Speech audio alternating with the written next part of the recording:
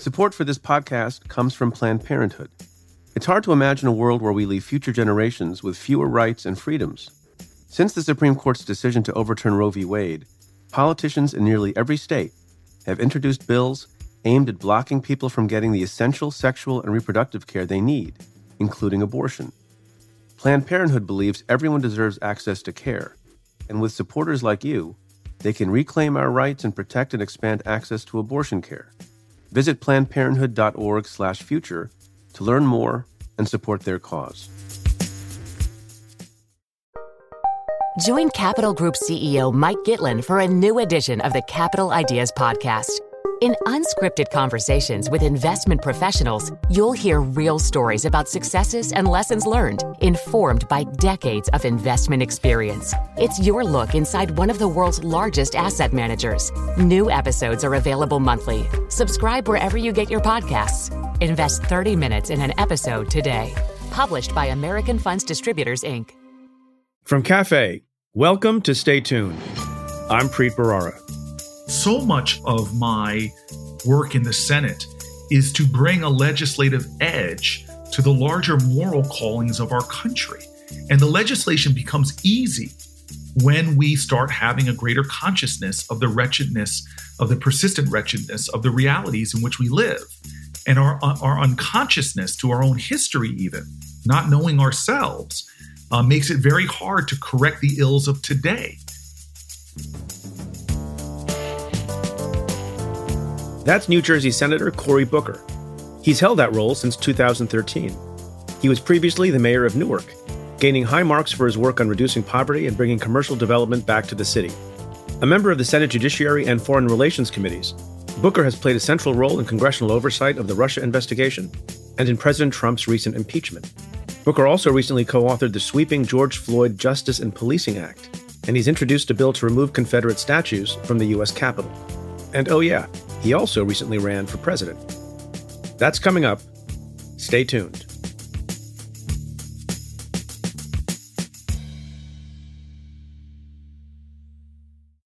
Let's get to your questions. This question comes in a tweet from the Chuck Hansen. I'm sure I'm the 100th person to ask tonight, but what was the constitutional justification for giving the president the power to commute/pardon? And he adds, by the way, we're watching Andy Samberg's new flick, Palm Springs. Well, I hope you enjoy that movie. And I'm very impressed that you're thinking about constitutional issues at the same time you're watching Andy Samberg. So it's a question that a lot of people have been asking. Obviously, in the wake of the commutation of the sentence of Roger Stone, let's first look at what the pardon power in the Constitution actually is. It's in Article 2, Section 2 of the United States Constitution, the Commander-in-Chief Clause, that lays out some of the powers of the president. It starts with the president shall be commander-in-chief of the Army and Navy of the United States and the militia of the several states, etc., etc. And it goes on to say, and he shall have power to grant reprieves and pardons for offenses against the United States, except in cases of impeachment. So the only limitations there you see with respect to criminal law in the United States is it has to be an offense against the United States, which means a federal crime. State crimes cannot be pardoned by the president of the United States. And that's, in fact, most crimes that are charged in the country. And except in cases of impeachment. So if the Congress takes care to impeach someone, that cannot be undone by the president. And pretty much everything else is fair game. As I and others have been saying, it's one of the broadest and most unfettered powers of the president as set forth in the Constitution. And there's not really anything anyone can do about it if you don't like the pardon or the commutation. So why have it in there? Essentially, the founders thought it would be a good check on the judiciary. It's part of the system of checks and balances that you find throughout the text and structure of the Constitution. As Alexander Hamilton set forth in one of the Federalist Papers that focuses on the pardon power, Federalist number 74, he wrote, quote, without an easy access to exceptions in favor of unfortunate guilt, justice would wear a countenance too sanguinary and cruel, end quote. As you might imagine, there was a lot of debate about the pardon power. And there was, in fact, like there is at the moment, in the wake of the Roger Stone situation, real concern about self-dealing pardons. I'll give you a couple of examples. In 1787, Virginia Delegate Edmund Randolph raised the following point at the Constitutional Convention, quote, the prerogative of pardon in these cases was too great a trust. The president may himself be guilty. The traitors may be his own instruments. There was a concern on the part of Randolph and others that the pardon power extended even to commuting or pardoning acts of treason, which some of these folks thought was a bridge too far. George Mason didn't want to ratify this point, saying that, quote, the president ought not to have the power of pardoning because he may frequently pardon crimes which were advised by himself, end quote. Sound familiar? But the retort from the Federalists was you kind of needed this check, and that political process would be the cure. And one other possible cure. This is James Madison responding to the criticisms of the pardon power. Quote, if the president be connected in any suspicious manner with any persons, and there be grounds to believe he will shelter himself, the House of Representatives can impeach him. They can suspend him when suspected, and the power of pardoning will devolve on the vice president. This, Madison wrote, is a great security, end quote. I wonder what they would think of the current situation. Obviously, they anticipated it, but they also anticipated a robust response from Congress. We've already impeached Donald Trump once.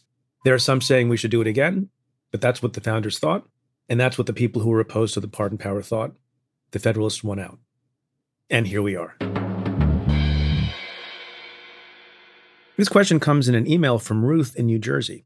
Hi, Preet. Hoping for your insight on this. What do the lawsuits being filed by various U.S. universities against the recent ICE announcement on F1/M1 visas practically mean? Will the filing of these suits delay the implementation of the ruling? Signed, Ruth, an Aussie who, visa and ICE gods willing, is starting her PhD in the fall. Currently living, working, and studying Antarctica from her bedroom in New Jersey. Well, that's a great place from which to study Antarctica, I think.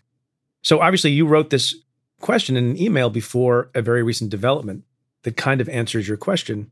Of course, you're referring to ICE's July 6th policy, announced on July 6th, that barred international students from staying in the country if their schools remained online due to the threat of COVID-19 on college campuses. And the move would have denied visas to these students, and they would have had to leave the country basically immediately. And as Ann Milgram and I talked about this on the Cafe Insider pod, it's a move that seems to be grounded in cruelty and in an overall anti-immigration sentiment on the part of this administration, and in particular, Stephen Miller. And in the wake of that policy, various universities, most notably Harvard and MIT, filed an action for a temporary restraining order, attacking the move as arbitrary and capricious, and they went into court on Tuesday. And lo and behold, on Tuesday, at the last minute, and kind of surprisingly to everyone, the Trump administration agreed to rescind the July 6th policy. So I guess in some ways, you could say that the filing of those lawsuits had an immediate effect, and that was a retreat from the position. Now, what's interesting is, why was there such a withdrawal of the position? In fact, as I was discussing with my family yesterday, to my mind and to my recollection, it is the quickest and most complete surrender on a legal point by this administration since the beginning. There have been other things that there has been some retreat from, but nothing so swift as this. Usually they wait to get their head handed to them by one court or two courts before they moderate their position. But in this case, at literally the first proceeding in federal district court, they went back on their position. Why did that happen? There was no clear explanation provided by the government that I'm aware of. It could be the massive, massive response to this arbitrary and capricious decision to send all these international students back, even when colleges were making arrangements to keep the students here. And even though the reason they were going online for some period of time was because of the coronavirus.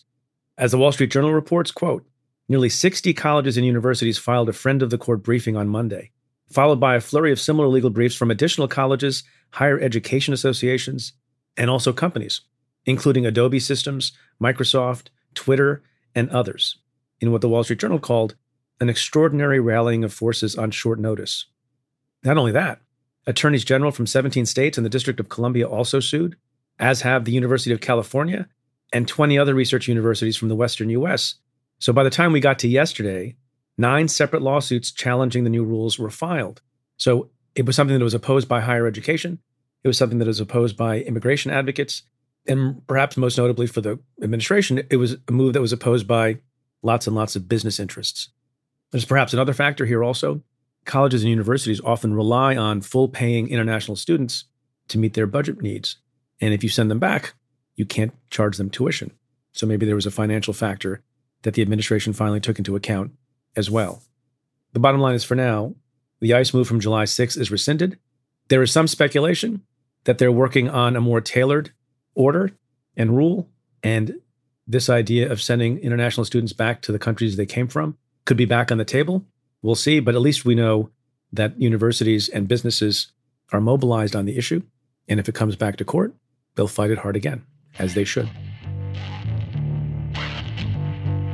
Stay tuned.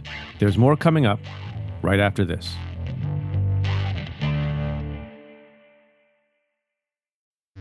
Support for this podcast comes from Planned Parenthood.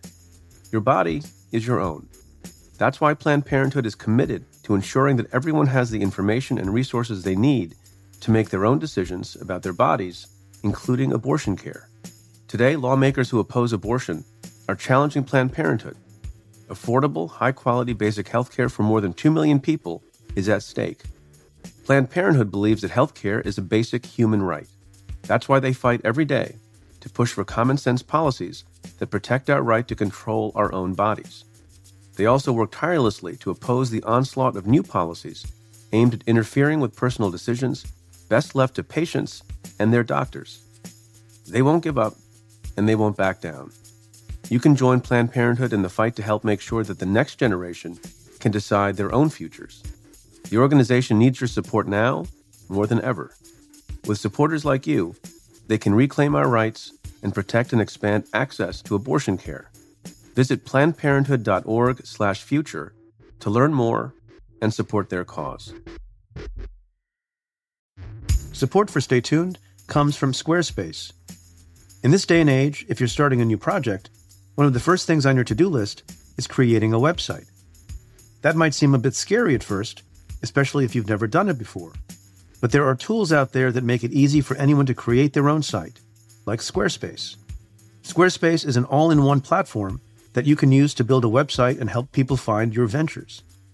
Creating a website with Squarespace is straightforward and painless, even if it's your first time making one. Whether you want to sell your products or a service, or need a place to host your blog or portfolio, Squarespace can help you get your name out there and makes it easy to find on the web.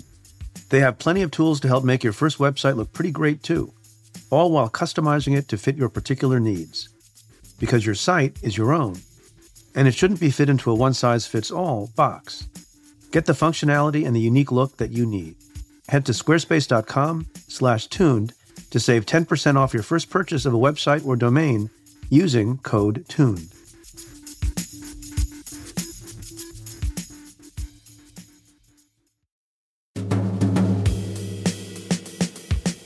My guest today, New Jersey Senator Cory Booker, has been busy crafting legislation to address the inequities of the coronavirus pandemic. He also co-authored the George Floyd Justice and Policing Act, one of the most ambitious pieces of law enforcement reform ever brought before Congress. We talked through the bills, plus Booker's commitment to fight political polarization with love. Senator Cory Booker, thank you so much for being on the show. Are you kidding me? I'm so excited to be on the show. I'm excited to have you. I love it when I watch you on the news. You have made geek so chic and nerd so cool, not to mention being one of the great commentators on this country and where we are right now. So it's an honor to be here with you. Well, that's so nice. I was going to ask you a bunch of questions, but instead, perhaps you should just continue in that vein. So I should say to the audience who is not with us live that we're recording this on Monday, July 13th. It's a bit after 9 p.m. This is the latest podcast recording I've ever done. So it's a little bit just stay tuned after dark. So I don't know what that will mean for the show. I think you should call this, you call it pre after dark.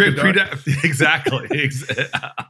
Are you drinking? Do you have a glass of wine? Yes. Oh, yes, I do. All right. Oh, yes, I do. You could hear that. Yes, this would make for a much more interesting conversation. I also want to make sure that you know, for proper context, you may know this, but I was raised in New Jersey, so I'm a Jersey guy. What town? So I grew up in a town called Eatontown, New Jersey. My dad was a pediatrician for 40 plus years in Asbury Park, New Jersey. Wow. That's a real... So I'm a New Yorker now, but very much a New Jersey guy. But that's some serious Jersey cred. That's very serious Jersey. Yeah. It is quite Jersey. And Asbury Park, you have lifetime membership in the New Jersey Club. I do. And, I'll tell you, one of the great accomplishments of my life recently is that the official New Jersey Twitter feed began following me. No, that is, and first of all, people don't know that Twitter feed is quite. It's pretty hot. It is hot, and he is hilarious. It is a great Twitter feed. I think it's the only state Twitter feed that officially has Moxie. Do we say Moxie in Jersey? I don't know. We don't say it in Jersey, but I just, that's it's DC one of those, speak. No, I thought Moxie was more one of those like antique words that when it might be. That when you pull it out, people go, ooh, Moxie. There was a tweet that account sent today about one of the things that we'll be talking about, the changing of names and the removal of statues, but it's a reference to the Redskins changing their name. And that NewJersey.com account tweeted, DC is about to get a new jersey. I thought that was pretty good. I cannot help but being a guy who loves a good dad joke, and don't prompt me because I will tell you more and more of them. But that is great. That is great humor. So how is the Senate, as a technical, mechanical, pragmatic matter, dealing with the coronavirus? Are people distancing? Are you still taking that little subway to the floor? Like, how is it working just day to day? So first of all, our body is in and of itself. I still remember it was back in the days where you could laugh at sort of things like this early in the crisis when we were being briefed by, I think we were in the SCIF too. So we were in the classified briefing room about the virus, and they were describing it and still not taking it, in my opinion, as seriously as they should have. But they said, almost like to alleviate us, it really only affects people, seriously that are over 65 and might have some underlying conditions. And one of the senators raised their hand and goes, "You mean the United States Senate?" and everybody in the Senate laughed. But in all seriousness, we are a population of people, most of us, that fall within that population that's most vulnerable to this crisis. So right. I have seen us take a lot of our committee hearings now, you don't have to go to. You can do it from your house. And when we vote, the voting time has been extended a lot, so we don't all crowd onto the floor right away. And mask wearing, especially of this last few weeks, has been a lot more consistent. And so you wear a mask? You're always wearing a mask? I wouldn't say always. I would say when I'm around other people, I'll wear a mask. But late at night when I'm walking the Senate hallways and I don't think I'm going to see anybody, I'm not wearing a mask. How about Rand Paul? Is he wearing a mask? Nah, I don't remember this last couple weeks because even Mitch McConnell now is bragging about his mask wearing on his Instagram account. But I'm pretty sure Rand was not wearing a mask. Anyone else? You want to out the other senators who are not wearing masks? No, I think we're seeing really strong compliance right now, I have to say. I think that this last resurgence in the South and Southwest has really snapped a lot more adherence. I mean, heck, the President of the United States wore a mask in public this week for the first time. And I think they realize that we are so far out of the norm of other nations that have responsible governments, from Taiwan, which I think is right next to China and yet has 7 deaths, if I have it right, 7 or 8th deaths, to South Korea, to New Zealand. Countries that have taken this responsibility, had a national coordinated response, are dealing so well. We have, I guess, a quarter of the globe's cases and rising. And this is really, really problematic. So I think that is now giving people more of a sense of urgency because it's not just about, I think for some of them, and I don't mean to be so cynical, and I don't know exactly what their thinking is, but I know that people realize that if we are still at a point where this is not going down, the party that is most responsible may pay a dire price for that when we have an election 100 days from now. Do you feel in some ways that the Congress is powerless to take the lead on this? So if there's in some areas in the country, if there's a gap in leadership or a vacuum in leadership in the executive branch, sometimes Congress can step in and do something. Are there things that you and your colleagues can do to step into the breach because we're not doing so well? So this has been one of those times I've been proud of my caucus because when Mitch McConnell tried to pass the first couple COVID packages, and we got a lot of blame for it, we stood fast and said no. And they said, "Oh, you're holding up vital help." But we said no until we won significant reforms that have stepped into the breach. The expanded unemployment insurance in duration, in amount, was because we stood true. the idea of getting hospitals a lot more resources that at that time seemed especially life or death happened, the expanded resources. So we have been able to stay together as a caucus where you need 60 votes in the Senate to pass these bills and refuse to cooperate until they move the bill further in terms of its dealing with economic fragility and the medical crisis and some other issues as well. But what you're talking about, I think, is the gap that we can't stand into.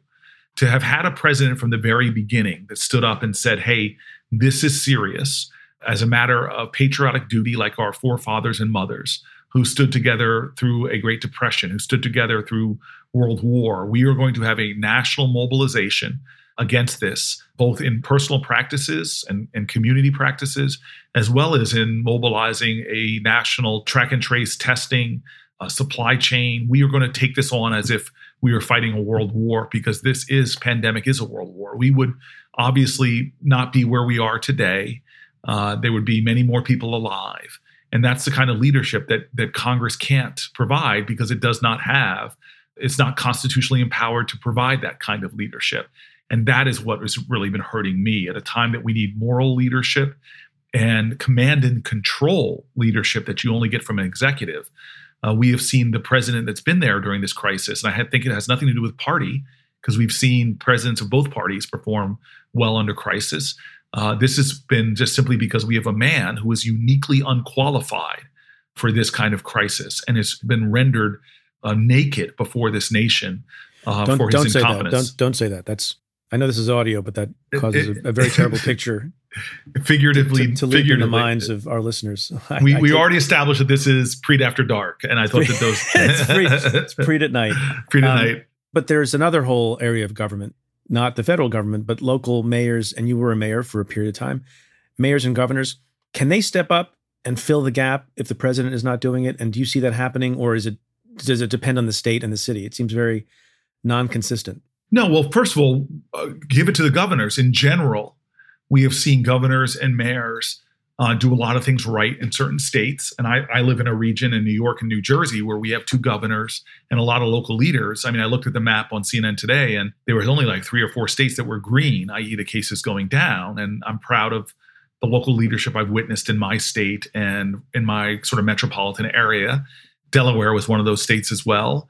But there's only so much you can do. I remember sitting in the command center in New Jersey with my governor, talking to the White House's team, and just thinking to myself, it's just remarkable to me that they were sounding as if we were still being governed under the Articles of Confederation, this loose confederation of states where all responsibility resides with them and not with any kind of central coordinated government. It was astonishing to me that they did not want to take responsibility for coordinating, apportioning, and bringing about strong supply chains during the depth of that crisis. And so, there's some governors that are obviously the outliers, as we are seeing in places like Florida.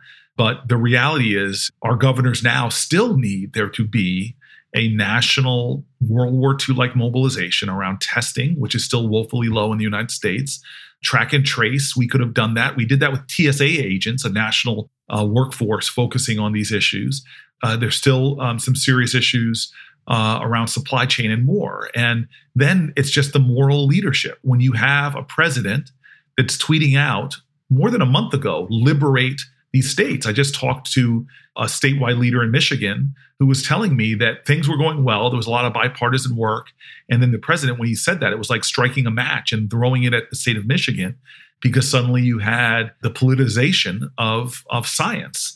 It's as if we're responding against the Age of Enlightenment and going against the science that we all know to be true. And instead it became political. Yeah, since you say that, I wonder if you think the president has basically grown tired and weary of this and has given up, because it seems like, further to what you just said a second ago, that the White House has spent more time in the last 24 to 48 hours providing opposition research against Anthony Fauci than undertaking any serious, policy review.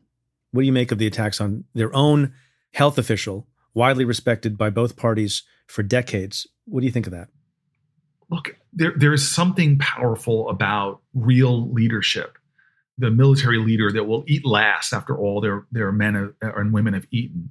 The leader that will charge into battle first. The leader that knows self-sacrifice. and humility. I could go on with the characters of leaders that we hail and herald. I mean, the stories of Washington during just some of the harsh winters. And this is just not that. This is a guy that seems, in a White House that seems so obsessed with the president himself. It's about his own ego. It's about their own electoral longevity, their reelection. It seems like everything seems to be filtered through that. Not what's in the best interest of their supporters in Tulsa. Heck, bring them out. And we saw as one of the presidential candidate and former head of the National Restaurant Association, who's last I heard was in the hospital, who had attended that rally without a mask, Herman Cain.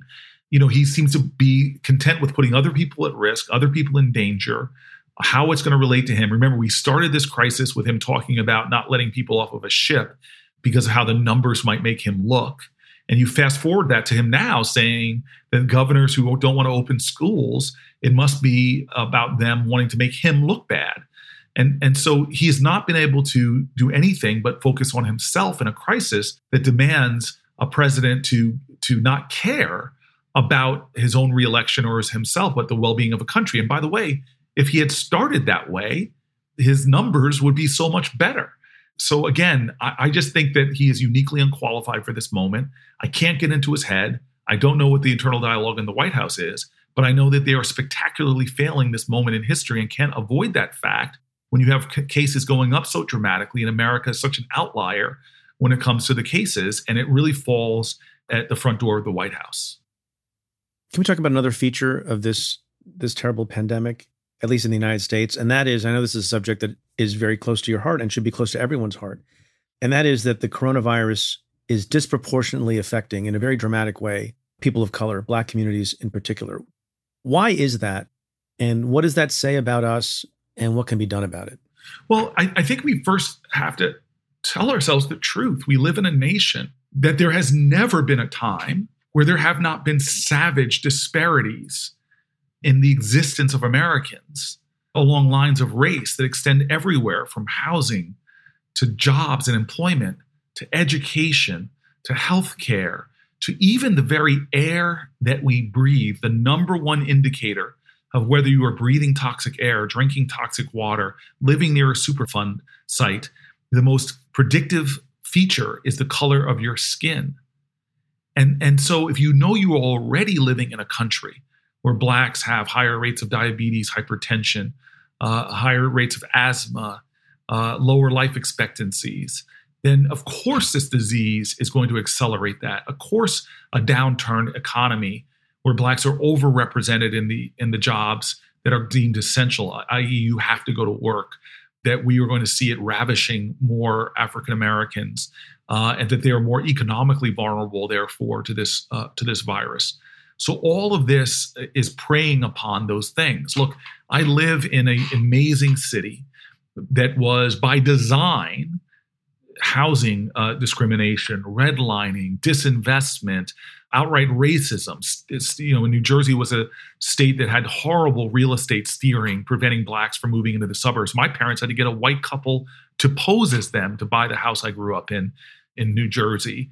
And so the community I live in, which has a disproportionate amount of environmental hazards, it has the county incinerator, it has the highways that intersect inside of it, and all of the things that are done. This is a community created to be poor intentionally. And so you have all these issues of environmental toxins compounded by racial segregation, compounded by poverty, further accelerated by a criminal justice system that is so savage. As a guy who grew up in a white community, went to elite schools like Stanford and Yale, I saw a lot of drug use in my journeys in my youth. And now living in Newark, New Jersey, I'm stunned that Black children who do the same things I saw that more elite and privileged children do get ground into the criminal justice system at rates that are astonishing. Remember, in 2017, there was more marijuana arrests than all violent crime arrests in this country combined. There's no difference between Blacks and whites for using marijuana or smoking marijuana or selling marijuana, but Blacks are about 4 times more likely to be arrested for it. And you know this, Preet, that it's a life sentence. Because when you have a criminal conviction for doing things that 2 of the last 3 presidents admitted to doing, for the rest of your life, you're going to find it hard to get a job because you have to check a box that says you're a criminal conviction. You can't get loans from banks because you have to check a box that you have a criminal conviction. The American Bar Association points to 48,000 collateral consequences for doing things that two of the last three presidents did and get caught. All of this is going on in America right now. And we are wondering why we're seeing such carnage from a disease that is feasting upon the injustices that already existed. And so for me, the urgencies of this moment in time are not just what we're seeing with the horrific deaths of George Floyd and Breonna Taylor. The endemic sort of systemic racism is real in our country. That is just the ultimate violent manifestations of a deeper problems we have with injustice in our country. So there are other areas of injustice that you've talked about and you pivoted to before I had a chance to. Before I get to some of the issues relating to criminal justice reform and the aftermath of the killing of George Floyd, I want to ask you about a bill that I think you have sponsored before and you have reintroduced called the Removal Act. Can you describe what it is and what you think about its chances? Well, first of all, I just want to say to you that this is a time in American history where we have to begin to have a broader conversation about race than the laws that we're trying to put into place. And this is, would you mind if I'm sitting here next to a book that I just finished by Eddie Glaude that I just want to read you a paragraph of. Begin again. And you know what's funny? Guess who I interviewed during normal business hours today? Eddie Glaude. Are you serious? Yeah, for a podcast that will be dropping the week after yours does. So it's very serendipitous. Baldwin says that America is always changing, but it never changes, So, it's always moving, but then there's something underneath it that is constant. So one could say, if you hold the belief that white people matter more than others, that belief looks like one thing in the context of slavery. It looks like another in the context of Jim Crow, and it looks like another in the context of the first Black president, right? But the belief still obtains across those different historical epochs, right? It's still doing work. So, we're hearing the lie right now, right? The way in which it's being reasserted in the face of Black Lives Matter and the challenge to the form of policing in the country, we're hearing it in the defense of Confederate monuments, in the defense of our heritage, in the defense of a certain understanding of America's beginnings. That's a reassertion of the lie that bears a family resemblance to what we've been telling ourselves since our founding. I love that because first of all, he and I are doing a Instagram Live on Sunday evening where we're just going to have a conversation about race. And this is a paragraph that he basically is quoting Baldwin on page 105 of his book. And I want to it's a quick paragraph, but it speaks to the agony of the moment. And it says, I'm talking about what happens to you if, having barely escaped suicide or death or madness or yourself, you watch your children growing up. And no matter what you do, you are powerless. You are really powerless against the force of the world that is out to tell your child that he has no right to be alive, and no amount of liberal jargon and no amount of talk about how well and how far we have progressed does anything to soften or to point out any solution to this dilemma. In every generation, ever since Negroes have been here, every Negro mother and father has had to face that child and try to create in that child some way of surviving this particular world, some way to make the child who will be despised not despise himself. I don't know what the Negro problem means to white people, but this is what it means to be Negroes. And it's Baldwin's writing there is a stunning indictment of where we are in this country, which is this horrific tradition that my parents taught me. That in the 8th grade, when I had grown over 6 feet tall and was a boy in a man's body, they began to have to try to teach me that people's perceptions of me could cause my death. They could cause my bondage. They could cause me severe bodily harm. And that I had to, especially as I started to drive and witness this myself with growing up with mostly white friends, but yet my disproportionate interactions with the police, to be accused of stealing things all the time, to be followed, to be surveilled. It is this deep understanding of the truth of our country that we are still trying to throw off the yoke of bias, of racism, of people being treated differently in this country, not because of the content of their character or the quality of their ideas, but because of the color of their skin. And so much of my work in the Senate is to bring a legislative edge to the larger moral callings of our country. And the legislation becomes easy when we start having a greater consciousness of the wretchedness, of the persistent wretchedness of the realities in which we live. And our unconsciousness to our own history, even, not knowing ourselves, makes it very hard to correct the ills of today.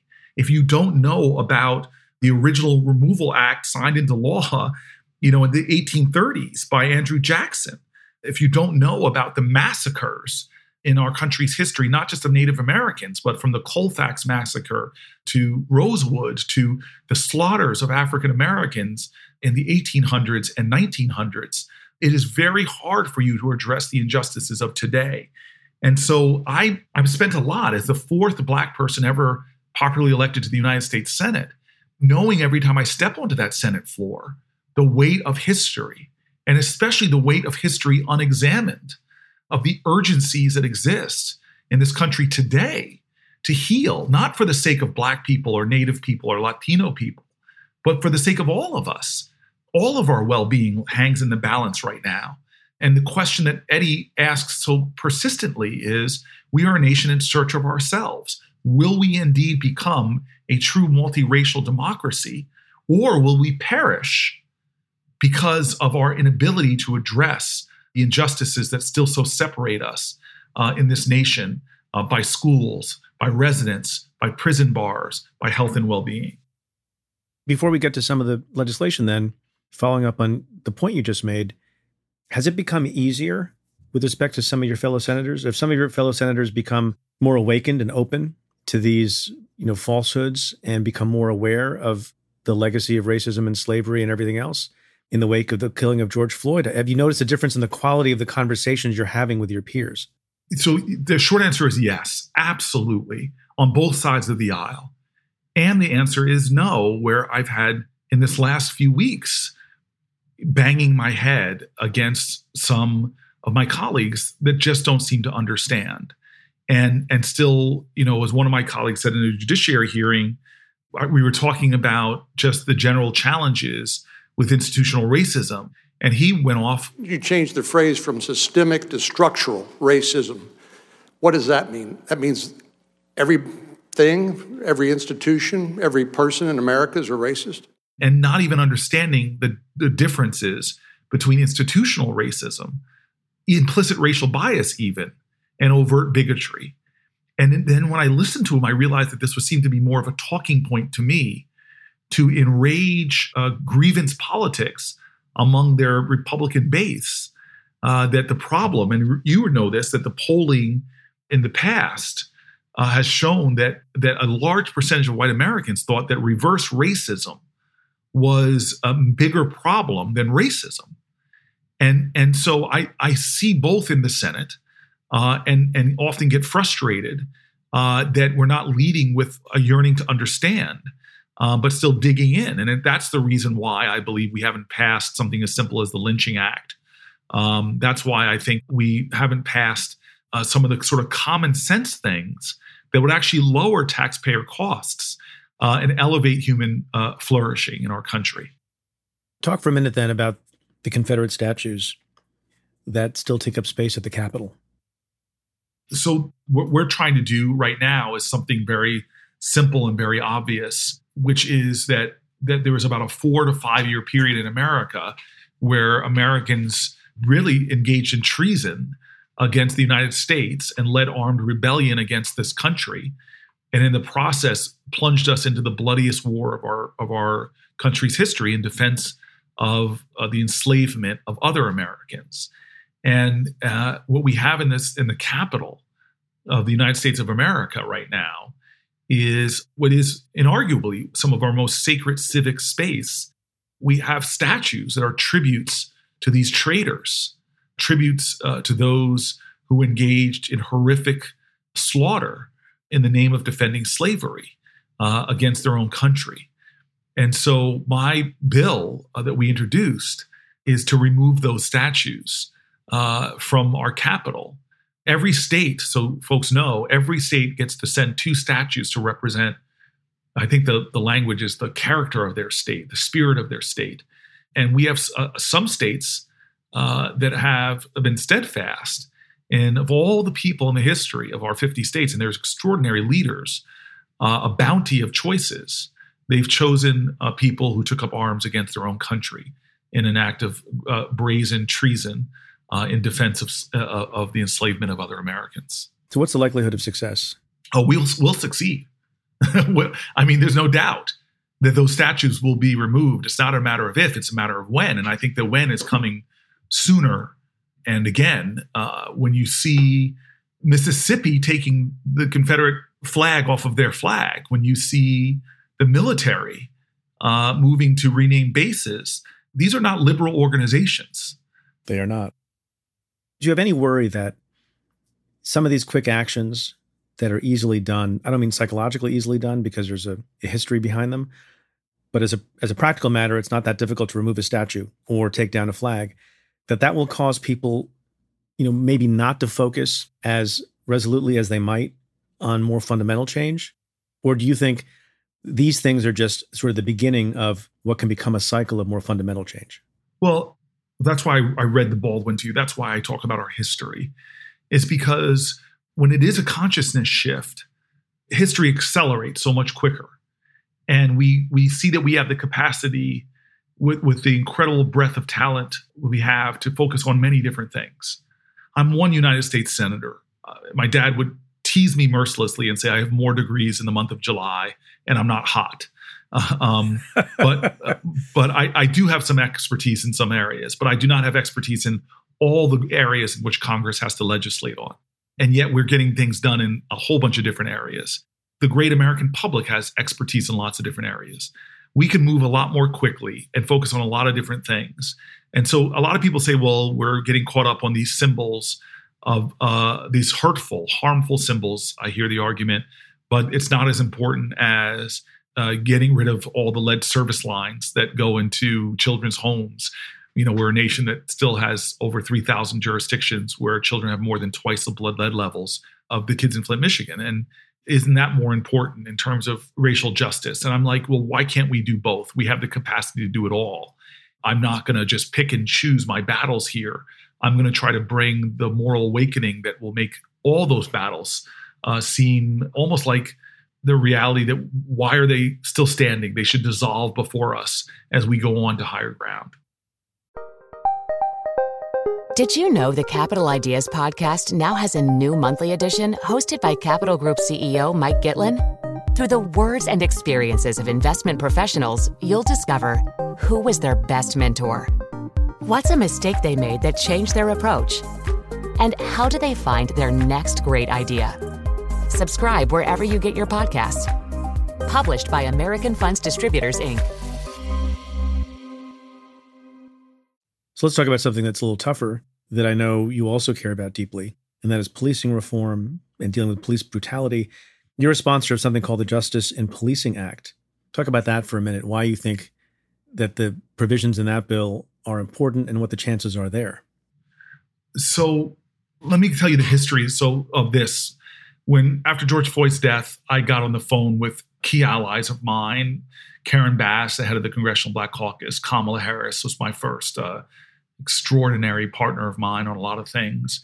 And with the Congressional Black Caucus and eventually the head of the Judiciary Committee, incredible legislator, Chairman Nadler, we all went to work on writing a bill that we wanted to be as narrowly tailored as possible to deal with what activists were calling for in the sense of saving Black lives.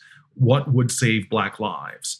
What was it going to be that could prevent the deaths of people like George Floyd and prevent the deaths of people like Breonna Taylor?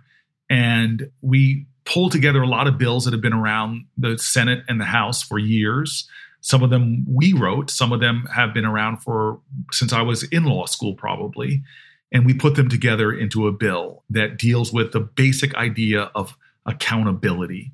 And that accountability really means three things. To have accountability, you have to have clear standards of what we're going to do and what we're not going to do in this country. Like no knock warrants for drug cases that would have saved Breonna Taylor. No carotid chokeholds that would have saved Eric Gardner. What are the standards by which we are believe in, common standards in this country? And by the way, those things are wildly supported by the majority of Republicans. Number two, our bill just says, well, we've got to expose the data for this country to see. So whether you're an activist or whether you are a local legislator or the ACLU, the data of policing, how many pedestrian stops are you doing that are African American versus white? What are your misconduct, use of force? All that data has to be brought to sunshine, the ultimate disinfectant. So accountability is the standard, is the measures. And the final thing is the consequences when you fail to meet those standards. And we wanted to have real teeth of consequences. In other words, being able to hold police accountable for misconduct in the federal courts, both through the civil courts and the criminal courts, and to be able to arm authority with the power to investigate. So giving the DOJ a subpoena power for pattern and practice investigations, and to empower local attorneys general in states to do pattern and practice investigations as well. Yeah, I mean, part of the problem is you can give powers to DOJ on pattern and practice investigations, but they have to have the will to want to engage in them. And I don't know what the Senate can do about that. You know, you can give people powers that they don't want to use because they don't care so much. Do you have a thought about that? I have a lot of thought about that. So one is we have to make sure the powers are there. So I want to make sure even if there's an Obama administration, they didn't have subpoena power, they could have done a lot more. They didn't have proper funding, they could have done a lot more. So the question is what do you do when you have a president that won't not only use pattern and practice investigations, but this president has eviscerated the Civil Rights Division of the Department of Education, protecting LGBTQ kids, trans kids in particular, Black and brown kids in terms of disciplinary. They're not using all the powers of the EPA to hold polluters accountable. We have a massive fall off in collections from corporate polluters under this president, dramatic fall offs. What I have to say to you now is that you're right. There are going to be some presidents that will not use their powers to do the things they want. In fact, they'll try to use those departments to often do the very opposite of like the EPA is doing the opposite of what it was intended to do in many ways by empowering corporate polluters. And so my point is that's going to have to be the cost of a democracy, is that you are going to have voting, and voting has consequences. And we are paying the dire consequences right now of having massive fall off in voter participation between 2016 and 2012 or even 2008. And that hopefully this is a generational lesson. I'm traumatized by this last 4 years in the sense of seeing the pain and the hurt and the agony caused by this president. And hopefully it will make us to never have this mistake again where we're asking questions, well, why should I vote? It doesn't really matter. Well, we're seeing that now. How should we think about the police as they are and as they should be? Well, I tell people all the time, recent about 2006, I'm the head of a police department. I'm a new mayor, and I sit down with the head of the FBI. And the FBI director in the state of New Jersey is giving me a presentation about gang intelligence in the region. And I ask him very purposely a question like this. I say, how do we solve this? And he looks at me like I was asking sort of a silly question. And he just said very honestly, we don't solve this. In other words, he knew that they weren't solving a problem. They were treating the symptoms of a problem that really has its root in society's lack of interest in investing in things that we know will work to ultimately end the necessity of him doing what he has to do on gang interdiction. And so that's the rub we have in America right now. The biggest mental health, and by the way, Blacks are 2.5 times more likely to be killed by police than somebody that's white. People with mental illness are 10 to 15 times more likely to be killed by the police than someone who's white alone. And the police have no expertise in dealing with mental illness. No. And so the question is why do we as a society choose to deal with it that way? In fact, let's just take people who are homeless with a mental illness. Seattle did a study. What was more expensive? Leaving them on the streets homeless or putting them in supportive housing? Now, if anybody knows anything about supportive housing, it's expensive.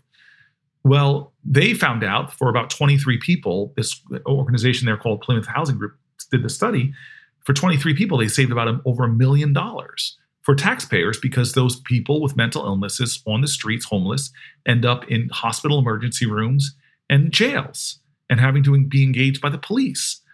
And so we know what to do.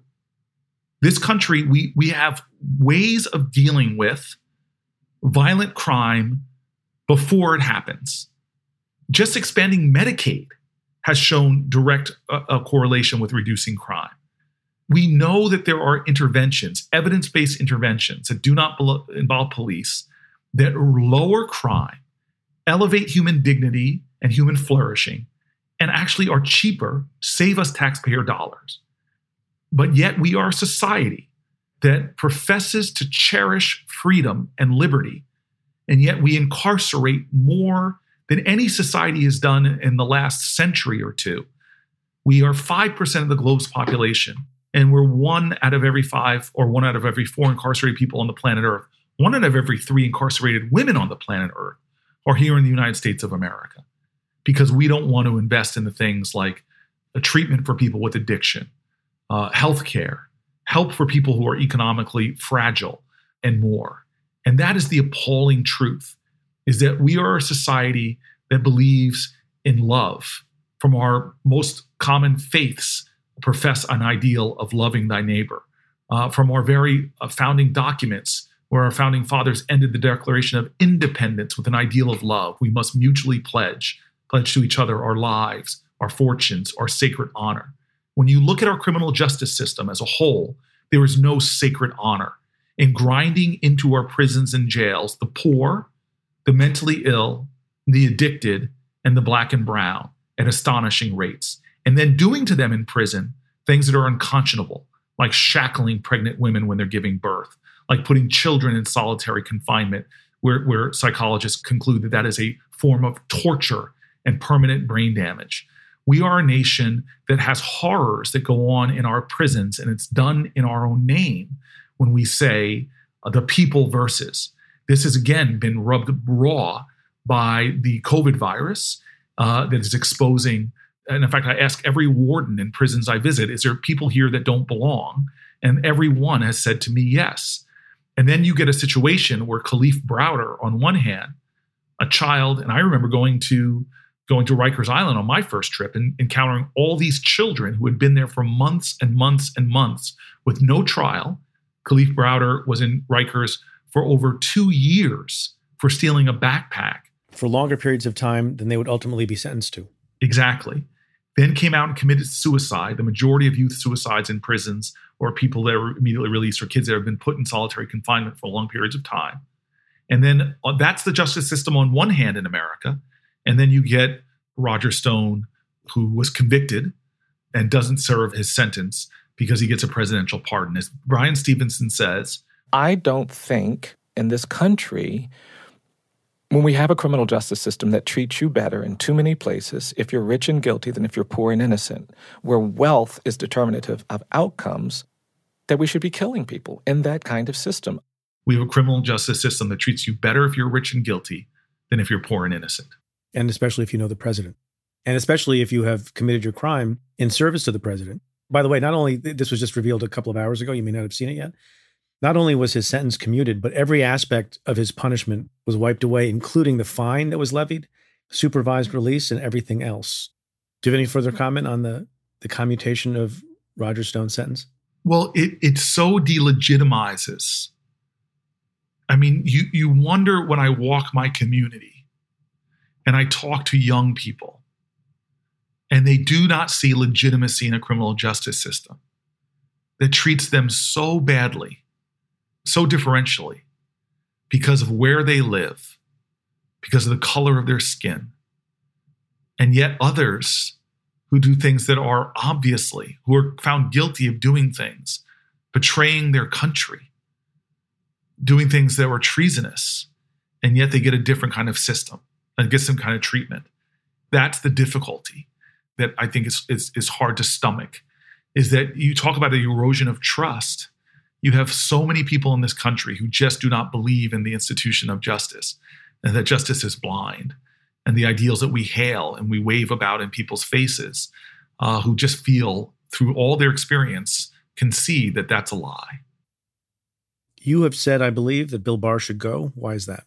I mean, where do I begin? But I don't disagree. I've said the same thing, but I'm not a U.S. senator. Yeah, no, I am crushed by Bill Barr because I didn't vote for him, but I had people that are involved in private practice that assured me. I should have gotten it in writing their assurances, because I would love to send it back to them, that talked about the kind of honor that he would bring and that he would hold Donald Trump to account. But he is performing like Donald Trump's personal lawyer. And you saw that from the very beginning with how he described the Mueller report before he released the Mueller report, that he was operating as Donald Trump's personal lawyer and not as the independent attorney general, whose loyalties are more, in my opinion, more towards the president, who has so implicated himself, as opposed to being loyal to the American people. And I think he's betrayed his oath. What do you think about the chairman of the committee on which you serve, the Judiciary Committee, Lindsey Graham, saying that he wants to call Robert Mueller to come testify before the Senate in the wake of Mueller's op-ed? Do you think that's a good idea? Do you support that? No, I spoke out passionately, wholeheartedly against it. And I just think that here we have a moment where the president is clearly in crisis by his own making. And it's just like the Benghazi hearings that they had ad nauseum in the House of Representatives. This is an attempt to distract this country from the real ongoing issues and do the president's bidding in the United States Senate to further much of his conspiracy theories. And I've said this point blank, that we're working on this right now in the midst of a pandemic with so many other urgent issues pressing. There's no urgency in this, in the way they're pursuing it right now, given all that else is going on that we should be working on. I was asked by a mutual friend to ask this question, which may not make perfect sense to everyone. Are you a werewolf or a villager? that is, I hang out with a very geeky, nerdy group of people, and we play the game Werewolf. And I am telling you right now, I am a villager. I am not a werewolf. Is that good or bad? In the game, you cannot admit if you're a werewolf. You try to lie to your friends in the game to convince them, because if you're a werewolf, you're trying to kill people and you don't want people to know you are, because then they'll kill you. So it's really a game of persuading people that you are benign, even if you are not. So it is a hilarious game that I've spent way too many late nights during the holidays is usually when we play, and have laughed so hard at times I've cried. Well, we've learned something new. Last question, because I know you have to go and it's getting late, even for me. Do you have hope for the future? And in one or two sentences, why? Well, my definition of hope is maybe different than yours. I think that hope is the active conviction that despair will never have the last word. I think real hope is bloodied, is battered, is bruised. I think real hope has to be calloused over and scarred because hope is daring and hope takes risks. And I think that hope is muscle. It is fiber. It is sinew. It is tough. And so I will always be hopeful. I will always choose hope, even if there's no reason to, because that very choice can ignite possibilities. And I will never let despair in this country have that last word. I knew you were going to say something that would make me feel better and our listeners feel better. Senator Cory Booker, thank you for being on the show. Thank you for your service. And thank you in advance for all your future service. It was really a treat. Thank you. No, I'm grateful. You are truly somebody I respect and admire and love listening to. So it was nice to be in conversation. Next time we need to have a more balance, and I get to ask you some questions as well. I'm happy to do that, but I should warn you that I'm a werewolf. You're a werewolf for justice, my friend. Werewolf for justice, whatever it takes. Thank you, Senator. Take care. Be well. All right, you too. My conversation with Cory Booker continues for members of the Cafe Insider community. Insiders get bonus Stay Tuned content, the exclusive weekly podcast I co-host with Ann Milgram, the United Security podcast co-hosted by Lisa Monaco and Ken Weinstein, recordings of weekly notes by Ellie Honig and me, and more. To get a 2-week trial for free, head to cafe.com/insider. That's cafe.com/insider.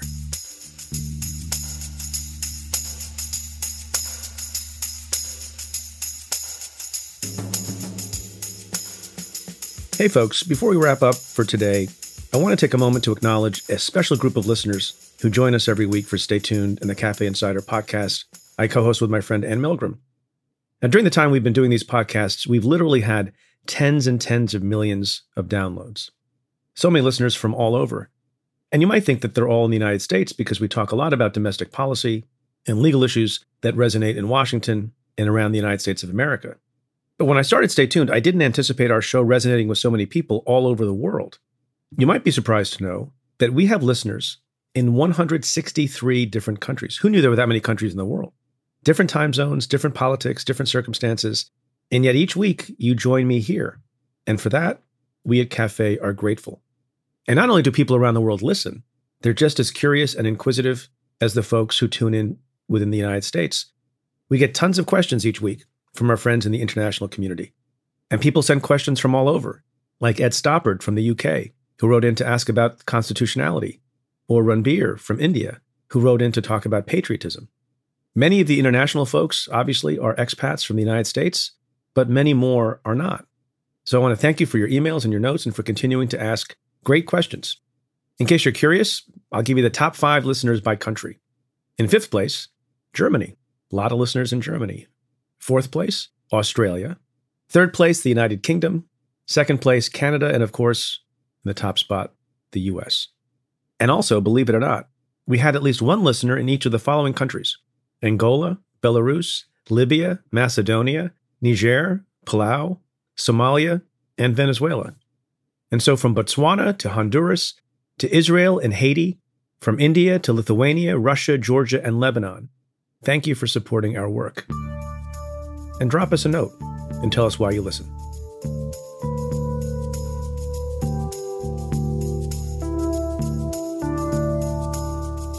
Well, that's it for this episode of Stay Tuned.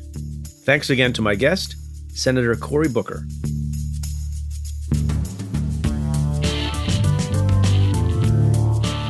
If you like what we do, rate and review the show on Apple Podcasts or wherever you listen. Every positive review helps new listeners find the show. Send me your questions about news, politics, and justice. Tweet them to me at Preet Bharara with the hashtag AskPreet. Or you can call and leave me a message at 669-247-7338. That's 669-24-PREET. Or you can send an email to staytuned@cafe.com. Stay Tuned is presented by Cafe. The executive producer is Tamara Sepper. The senior audio producer is David Tadashore. And the Cafe team is Matthew Billy, David Kurlander, Sam Ozer-Staten, Calvin Lord, Noah Azulai, and Jeff Eisenman. Our music is by Andrew Dost. I'm Preet Bharara. Stay tuned.